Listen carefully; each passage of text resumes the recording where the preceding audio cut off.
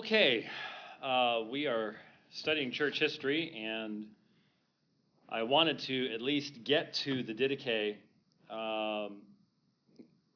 before I leave for 3 weeks. I will be up in Colorado, New Mexico, and Utah, and I've got dialogues with a Mormon, with a Muslim imam, speaking in a number of different places. But basically, I speak at night and I ride during the day. So I'll be doing 40, 50,000 feet of climbing, as high as 14,000 feet above sea level. If you've ever tried to ride a bike as hard as you can at 14,000 feet above sea level, it feels like they fill your tires with lead.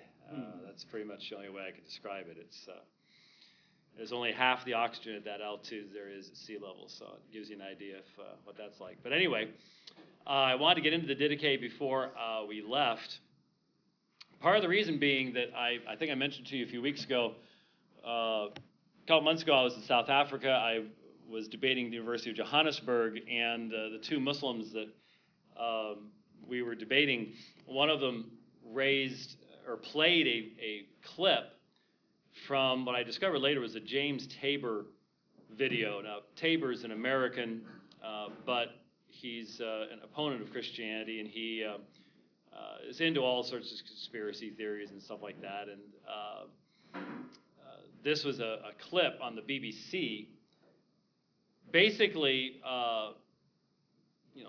spooky music and use of videography to go, then there was this book called the Didache, and it didn't make it into the Bible, and here's the one manuscript that no one's ever looked at before, and you're going with this to this Eastern Orthodox monastery type place in Jerusalem, and they bring out this book, and there's nothing about the deity of Christ here, and blah, blah, and it's all hyped up to make it sound like this is the original Christianity, and all this other stuff was development later on, blah, blah, blah, and unfortunately, the vast majority of our fellow citizens see this kind of stuff, if they even bother watching anything like that. Sometimes I think for the younger generation, if it doesn't show up in South Park, they're not going to ever hear of it, but or on the Colbert Report or whatever else it is. And you know, they don't have a context to put it in, and so it sounds like, oh yeah, there's another one of those, the lost books of the Bible thing, and I when they're playing this, I'm literally doing a triple face palm. You know, if I had a third hand, you know, this is just so bad. Because the Didache was published, was really discovered in full in the late 1870s. It was published in 1883, as I recall. So it has been, if you buy the 38-volume Erdman's Early Church Fathers set, which looks really good on your shelf, by the way. It's a whole lot cheaper to put on your phone, but it looks better on the shelf. It's in there. It's in Volume 7 of the Ante-Nicene Fathers. If you buy the Apostolic Fathers volume, Lightfoot Harmer, it's right here. It's not hidden. I was introduced to the Didache in church history, and we talked about what it contained and blah, blah, blah, blah, blah. It's the idea that it's some kind of hidden thing. And, of course, the whole idea that, well, it doesn't talk about the deity of Christ. It's a discipline manual. That's the assumption that is made is that every book written in antiquity has to be an entire systematic theology. You can find entire books on, if you're going to write a book on the relationship of 1st and 2nd Chronicles and 1st and 2nd Kings, because there's a lot of overlap. But you don't mention the deity of Christ there. Does that mean you don't believe in the deity of Christ? Of course not. It's not your subject. It's not what you're talking about. So, people get away with murder, literally, when it comes to history, on the used to be but isn't anymore History Channel, and so many other channels like that, where people say things that just demonstrate they don't have a clue. They've never done any serious study of, especially ancient history. I mean, there's obviously a difference between modern history, where you have much more data to work with, written records, and even things like photographs and stuff like that. That's different than dealing with stuff from long before that time period, where so many records have disappeared, and there have been so many wars and so many things have changed that you're dealing with much less data. Anyway, so in light of that, I wanted to make sure that we know what the Didache is about, and I think did I read all the Didache on the Dividing Line recently? I don't remember if I think you read it all. I think I did, yeah. I think I did read all the Didache. It's not that long. Most people, it's called the Didache. Didache means teaching. And it's the teaching of the Lord to the Gentiles by the 12 apostles is the traditional title to it. It's similar to the book of James in the sense that it is a discipline manual. It is only intended as a brief summary, maybe for a new convert, maybe for a pagan who has, remember, most of these pagans who were not Jewish proselytes had never been instructed in standard basic moral behavior based upon a monotheistic religious system. And so I think it's good to be familiar with it. I could just read little sections of it, but I might read the whole thing. We'll see. There are two ways, one of life and one of death. And there is a great difference between the two ways. The way of life is this. First of all, thou shalt love the God that made thee. Secondly, thy neighbor is thyself. And all things whatsoever thou wouldst not have befall thyself, neither do them unto another. Let me find the progressive lenses would be very helpful at this point in time. My eyes are actually getting better. My distance vision is returning. I am now legal without glasses during the daytime. But all that means is everything close to me is disappearing. It's just vanishing. How many of you know what I'm talking about? Okay, thank you very much. All those above 40 just put their hands up. All right. Now of these words, the doctrine is this. Bless them that curse you and pray for your enemies and fast for them that persecute you. For what thank is it if you love them that love you? Do not even the Gentiles the same? Do you notice the author is obviously familiar with what? The Gospels, the Gospel stories immediately. But do you love them that hate you, and you shall not have an enemy? Abstain from fleshly and bodily lusts. If any man give you a blow on thy right cheek, turn to him the other also, and thou shalt be perfect. If a man force you to go with him 1 mile, go with him 2. If a man take away your cloak, give him thy coat also. If a man take away from you that which is your own, ask it not back, for neither art thou able. To every man that asks of thee, give, and ask not back, for the Father desires that gifts be given to all from his own bounties. Blessed is he that gives according to the commandment, for he is guiltless. Woe to him that receiveth, for if a man receives having need, he is guiltless, but he that has no need shall give satisfaction why and wherefore he received. And being put in confinement, he shall be examined concerning the deeds that he has done, and he shall not come out hence until he has given back the last farthing. Yes, as touching this also it is said, let your alms sweat into thine hands until thou shalt have learnt to whom to give. I'm not sure what that is a quote from, and I've never heard of alms sweating before, but anyway. And this is the second commandment of the teaching. You shall do no murder. You shall not commit adultery. You shall not corrupt boys. You shall not commit fornication. You shall not steal. You shall not deal in magic. You shall do no sorcery. You shall not murder a child by abortion, nor kill them when born. You shall not covet your neighbor's goods. You shall not perjure yourself. You shall not bear false witness. You shall not speak evil. You shall not cherish a grudge. You shall not be double-minded nor double-tongued, for the double tongue is a snare of death.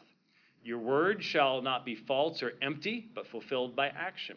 You shall not be avaricious, nor a plunderer, nor a hypocrite, nor ill-tempered, nor proud. You shall not entertain an evil design against your neighbor. You shall not hate any man, but some you shall reprove, and for others you shall pray, and others you shall love more than life. My child, flee from every evil and everything that resembles it. Be not angry, for anger leads to murder, nor jealous, nor contentious, nor wrathful. For all these things, of all these things, murders are engendered.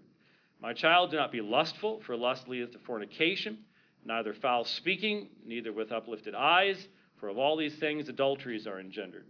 My child, be no dealer in omens, since it leads to idolatry, nor an enchanter, nor an astrologer, nor a magician. The emphasis here seems to indicate probably that this was especially for converts who had no religious background outside of paganism. So in other words, not Jewish converts that would have had the instruction of Judaism and its moral precepts already, but these are a little bit more basic along those lines. My child, be not a liar, since lying leads to theft, neither avaricious, neither vainglorious. For from all these things thefts are engendered. My child, be not a murmurer, since it leads to blasphemy, neither self-willed, neither a thinker of evil thoughts. For from all these things blasphemies are engendered. But be meek, since the meek shall inherit the earth. Again, very clearly, whatever the origin and source of this, it is post-gospel writing. Because it draws from minimally the gospel tradition. I suppose you could say there is just this broad gospel tradition, but it does seem to have direct dependence upon the gospels themselves. Be long-suffering and pitiful and guileless and quiet and kindly, and always fearing the words which you have heard. You shall not exalt yourself, neither shall you admit boldness into thy soul. Thy soul shall not cleave together with the lofty, but with the righteous and humble you shall walk. The accidents that befall you, you shall receive as good, knowing that nothing is done without God. Just thought I'd say that one slowly, see if it rings any bells. My child, you shall remember him that speaks to you the word of God night and day, and shall honor him as the Lord. For whencever the Lord speaks, there is the Lord. Moreover, thou shalt seek out day by day the persons of the saints, that thou mayest find rest in their words. You shall not make a schism, but you shall pacify them that contend. You shall judge righteously. Thou shalt not make a difference in a person to reprove him for transgressions. You shall not doubt whether a thing shall be or shall not be. Do not be found holding out your hands to receive, but drawing them in as to giving. If thou hast aught passing through thy hands, thou shalt give a ransom for thy sins. Thou shalt not hesitate to give, neither shalt thou murmur when giving. Murdering when giving would be equally bad, I suppose. But for thou shalt know who is the good paymaster of your reward. You shall not turn away from him that is in want, but shall make thy brother partaker in all things, and shall not say that anything is your own. If you are fellow partakers in that which is imperishable, how much rather in the things that which are perishable? You shall not withhold your hand from your son or from your daughter, but from their youth you shall teach them the fear of God. You shall not command your bondservant or your handmaid in your bitterness, who trust in the same God as yourself, lest haply they should cease to fear the God who is over both of you. For he comes not to call men with respect of persons, but he comes to those whom the Spirit hath prepared. But you, servants, shall be subject unto your masters as to a type of God in shame and fear. Very much Paul's phraseology and recommendation regards to the situation as it existed at that time in regards and recognizing especially the situation when Christian individuals within the fellowship, you ended up having both masters and slaves in the same congregation. And so Paul addresses that here. The Didache addresses the same thing as well. You shall hate all hypocrisy and everything that is not pleasing to the Lord. You shall never forsake the commandments of the Lord, but you shall keep those things which you have received, neither adding to them or taking away from them. In church you shall confess your transgressions, and shall not betake yourself to prayer with an evil conscience. This is the way of life. But the way of death is this. First of all, it is evil and full of a curse. Murders, adulteries, lusts, fornications, thefts, idolatries, magical arts, witchcrafts, plunderings, false witnessing, hypocrisies, doubleness of heart, treachery, pride, malice, stubbornness, covetousness, foul speaking, jealousy, boldness, exaltation, boastfulness, persecutors of good men, hating truth, loving a lie. Is this from the first century or from the newspaper yesterday? It's sort of hard to tell. Seems to be about the same thing. Loving a lie, not perceiving the reward of righteousness, not cleaving to the good, nor to righteous judgment.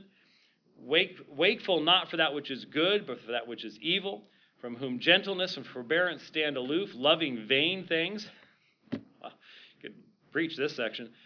Pursuing a recompense, not pitying the poor man, not toiling for him that is oppressed with toil, not recognizing him that made them. That's like a book title for Western culture. Not recognizing him that made them. I mean, that's just sit down, turn on any news source, and hold that out in front of you. Yep. Murderers of children, corrupters of the creatures of God, turning away from him that is in want, oppressing him that is afflicted, advocates of the wealthy, unjust judges of the poor, altogether sinful. May you be delivered, my children, from all these things. Well, that is called a vice list. If you are not familiar with that phraseology, a number of them appear in the scriptures. Paul includes a number of them, both in Romans, 1 Corinthians, places like that. But that's a long one, and that's a pretty good one.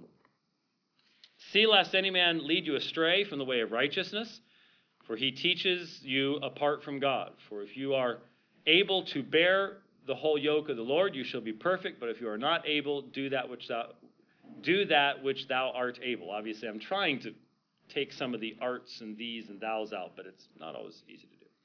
But concerning eating, bear that which you are able, yet abstain by all means from meat sacrificed to idols, for it is the worship of dead gods. So again, even the context of the eating of meat, and in many of the urban areas, such as Corinth, it would be very difficult to even obtain, if you lived in the city, meat that had not gone through the process of being sacrificed to idols. Just as Paul addressed it, if you don't know where it came from, then eat it with good conscience. If you do know where it came from, then it raises these issues of the weaker brethren, the stronger brethren. Pastor Fry addressed some of these things in dealing with Romans 14. There's even more if you go into 1 Corinthians and the context in many of the urban areas of that particular point in time. Now, this gets really important. Section 7, we're halfway through. But concerning baptism, thus shalt you baptize.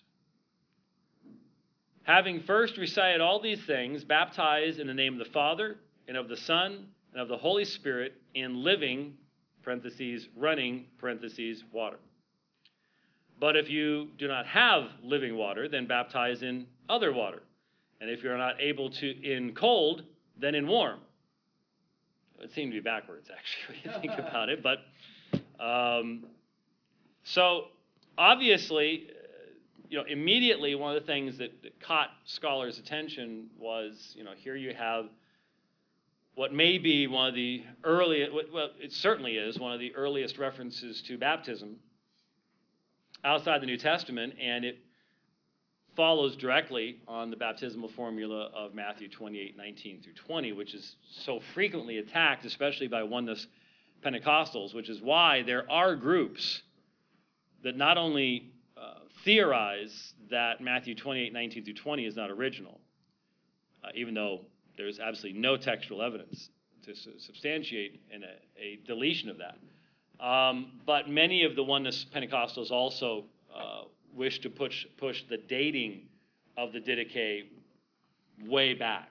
So they're not going to accept it as being in the 90s or something. Some want to push it back into 250, 300, stuff like that, because it contains this text. And the oneness people are also Jesus only. They're frequently called Jesus only, and they baptize only in the name of Jesus, and not in the name of the Father, Son, and Holy Spirit.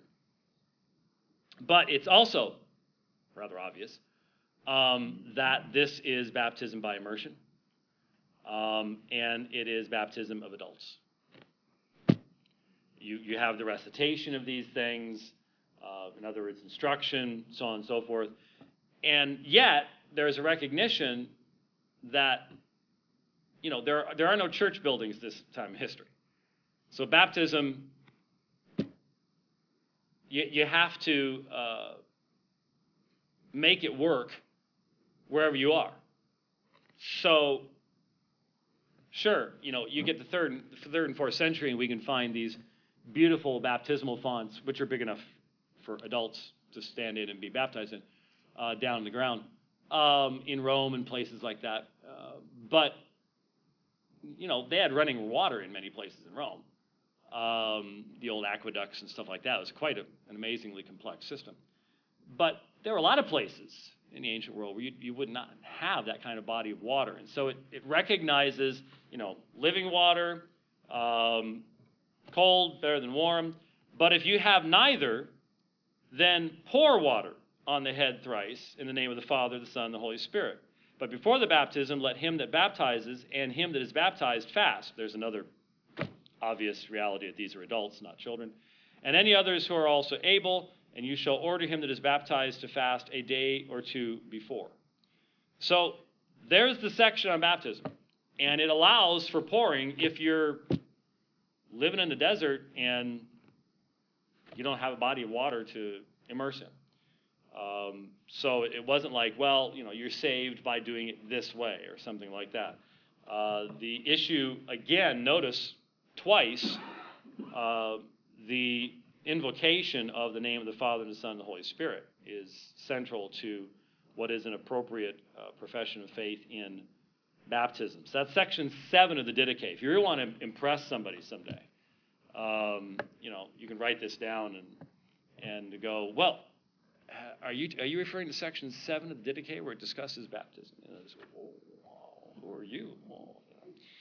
Just be careful because they might go, yeah, but what's in section 8?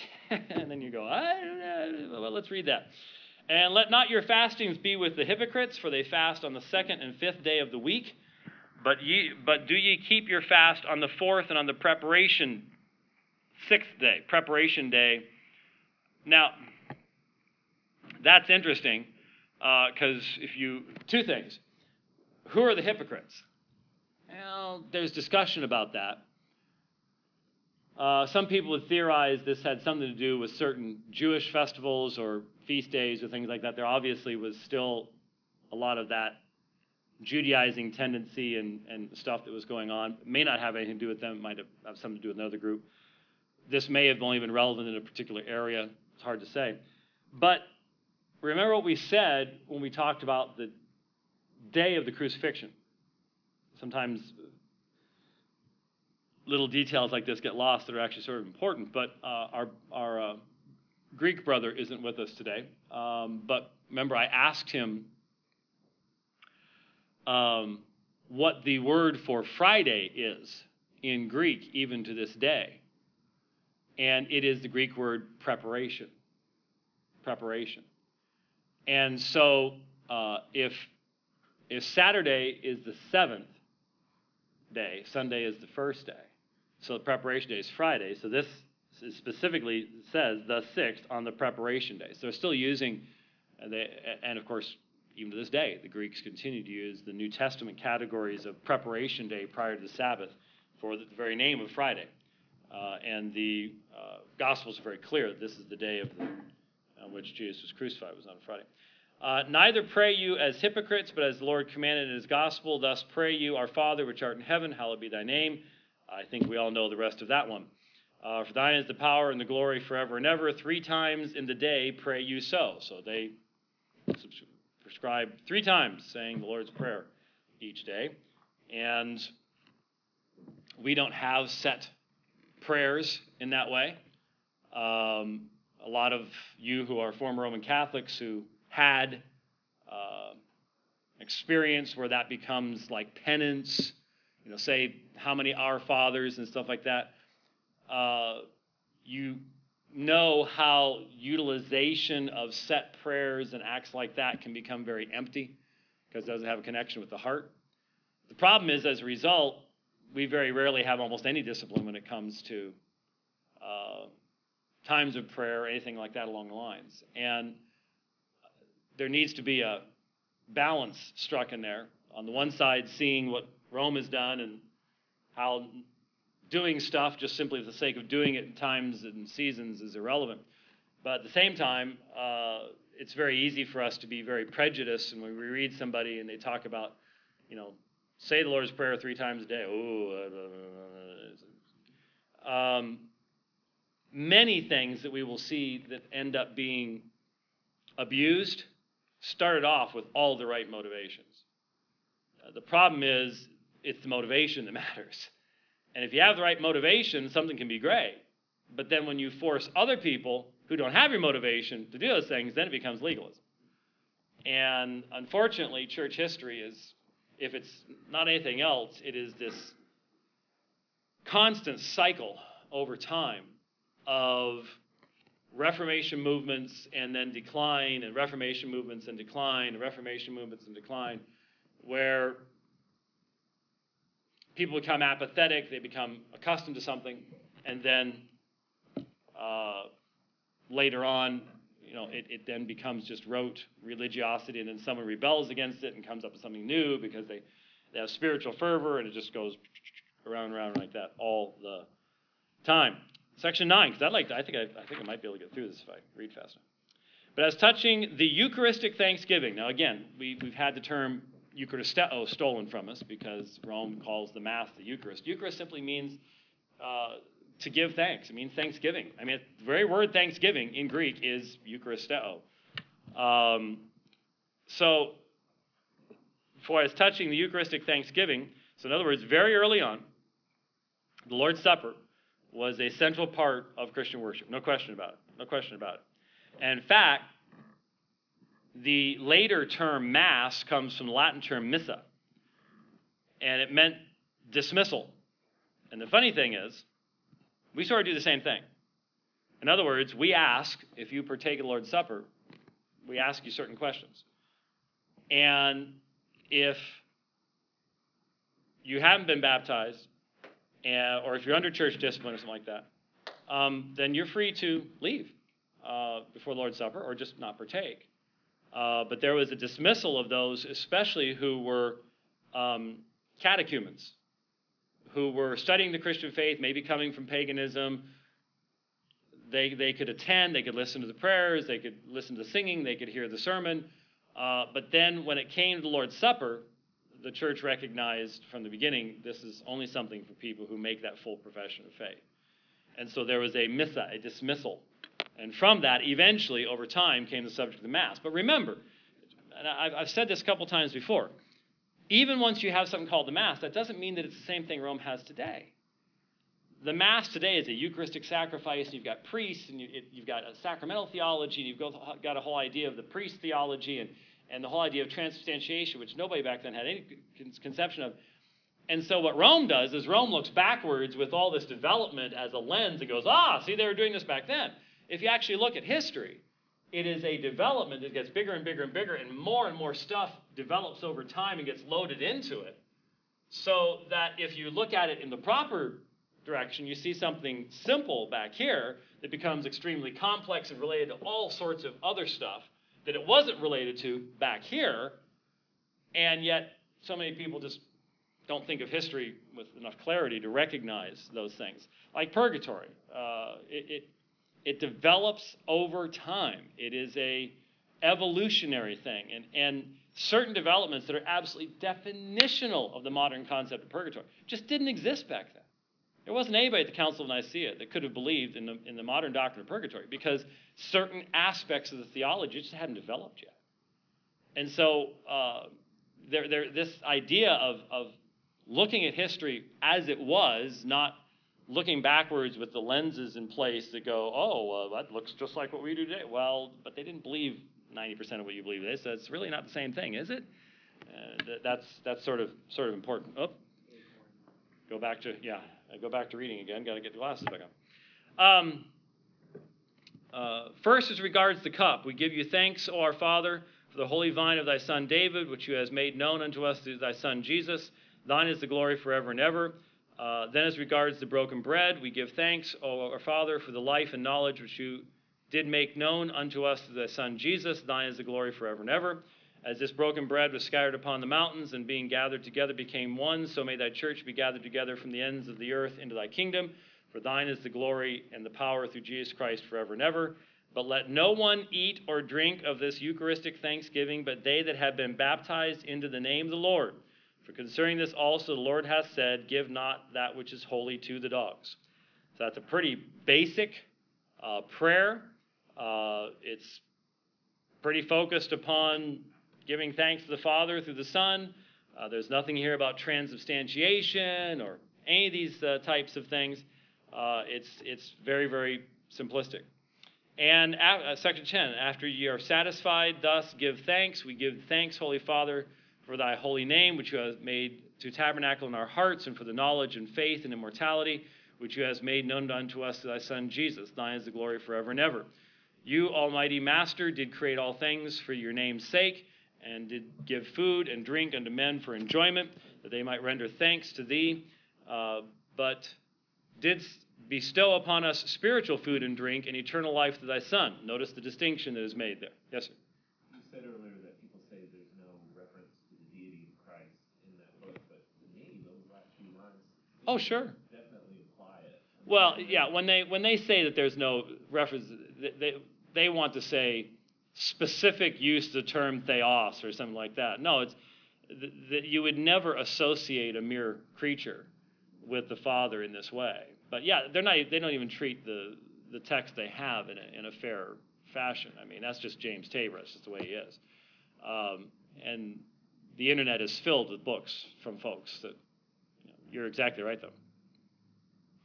Before all things we give thee thanks that you are powerful. Yours is the glory forever and ever. Remember, Lord, your church, to deliver it from all the evil, and to perfect it in your love, and gather it together from the four winds, even the church which has been sanctified, into your kingdom which you have prepared for it. For thine is the power and the glory forever and ever. May grace come, and may this world pass away. Hosanna to the God of David. If any man is holy, let him come. If any man is not, let him repent. Maranatha, or Maranatha, if you're go to Maranatha Baptist Church. Amen. Some stuff sounds to me a little bit like Revelation there. If any man is holy, let him come. If any man is not, let him repent. But permit the prophets to offer thanksgiving as much as they desire. And they call them prophets for preachers, proclaimers. That's the terminology here. Now, this, whosoever therefore shall come and teach you all these things that have been said before, receive him. But if the teacher himself be perverted and teach a different doctrine to the destruction thereof, hear him not. But if to the increase of righteousness and the knowledge of the Lord, receive him as the Lord. So now a section comes in. At this period of time, there are still many traveling teachers. Obviously, at a period of time, there was growth.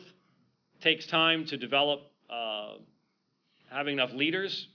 You remember the Methodists back in the olden days here in the United States. Congregations were growing faster than they could train people to preach. And so what do? You have Methodist circuit riders who would go around to various congregations. Well, seemingly there's a similar situation wherever this was written. There's not much in the way of Christian leadership, and so you have traveling teachers. But what's fascinating is there is a real concern about analyzing these teachers. And I think you'll find fascinating what one of their main concerns was. But concerning the apostles and prophets, so do you according to the ordinance of the gospel. Let every apostle, when he cometh to you, an apostle sent one. We can have a discussion as to how they understood whether there were 12 apostles or more than that. I think they did believe there were only 12 apostles, and these are missionaries. But let every apostle, when he comes to you, be received as the Lord. But he shall not abide more than a single day, or if there be need, a second likewise. But if he abides 3 days, he is a false prophet. When he departs, let the apostle receive nothing but bread until he finds shelter. But if he asks money, he is a false prophet. Now, you may understand why no one on TBN has ever heard of the Didache. Or if they have, they immediately burned it. Because, no, this would not fit there at all. Any prophet speaking the Spirit, you shall not... This really should have brought my modern English one. And any prophet speaking in the Spirit, you shall not try neither discern, for every sin shall be forgiven, but this sin shall not be forgiven. Yet not everyone that speaketh in the Spirit is a prophet, but only if he have the ways of the Lord. From his ways, therefore, the false prophet and the prophet shall be recognized. So in other words, there needs to be discernment here. And no prophet, when he orders a table in the Spirit, shall eat of it, otherwise he is a false prophet. So in other words, if someone speaking with the authority of the Lord says, provide me with X, Y, and Z, false prophet. And every prophet teaching the truth, if he does not what he teaches, is a false prophet.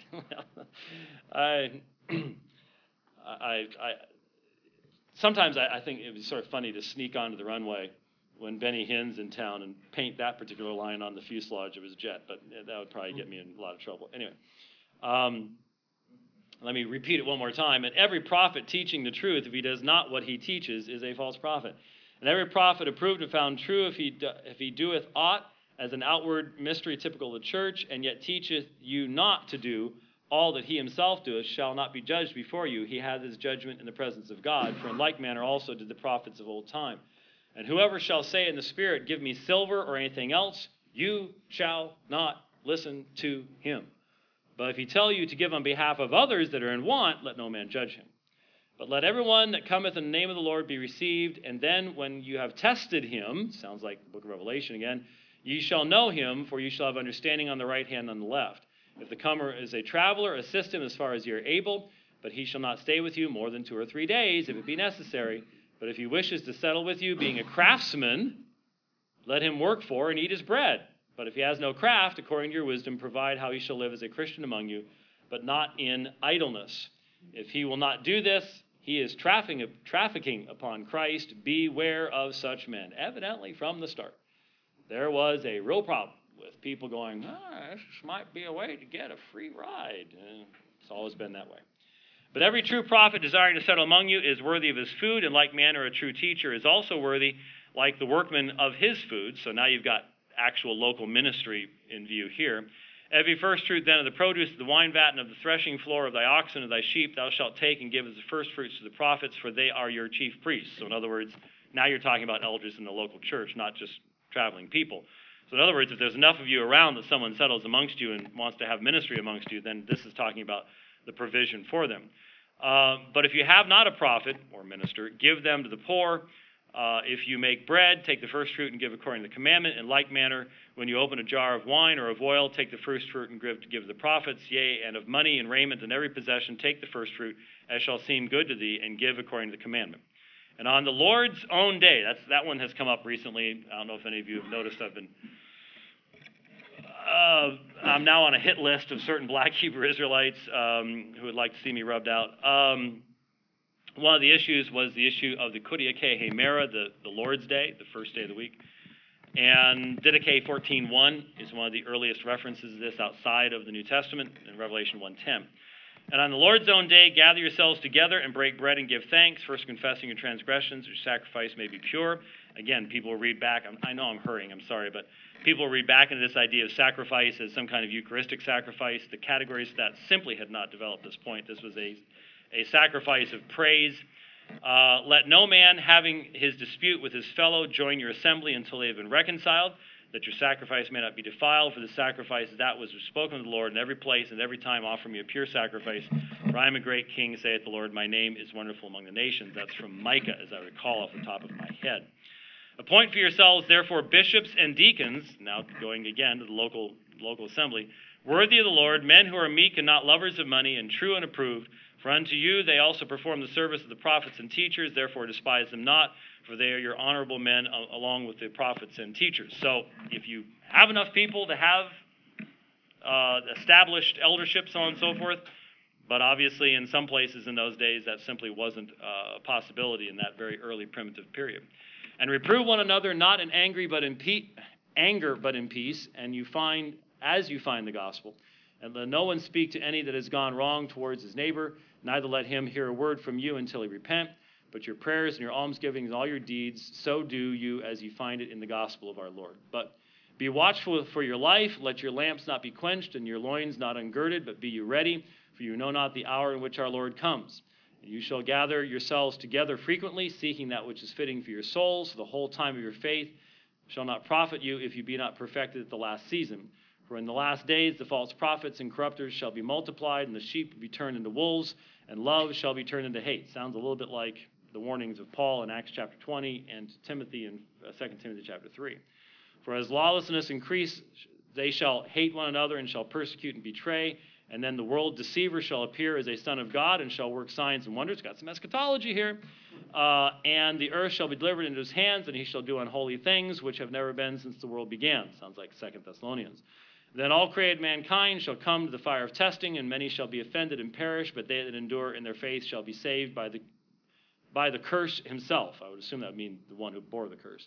And then shall the signs of truth appear, first a sign of a rift in the heaven, then a sign of the voice of the trumpet, and thirdly a resurrection of the dead, yet not of all, but as it was said, the Lord shall come, and all his saints with him, and then shall the world see the Lord coming upon the clouds of heaven. And that is the end of the Didache. So there is no explanation as to exactly how it was understood in regards to all the eschatological theories that come about. So what do you have in something like this? Well, obviously there is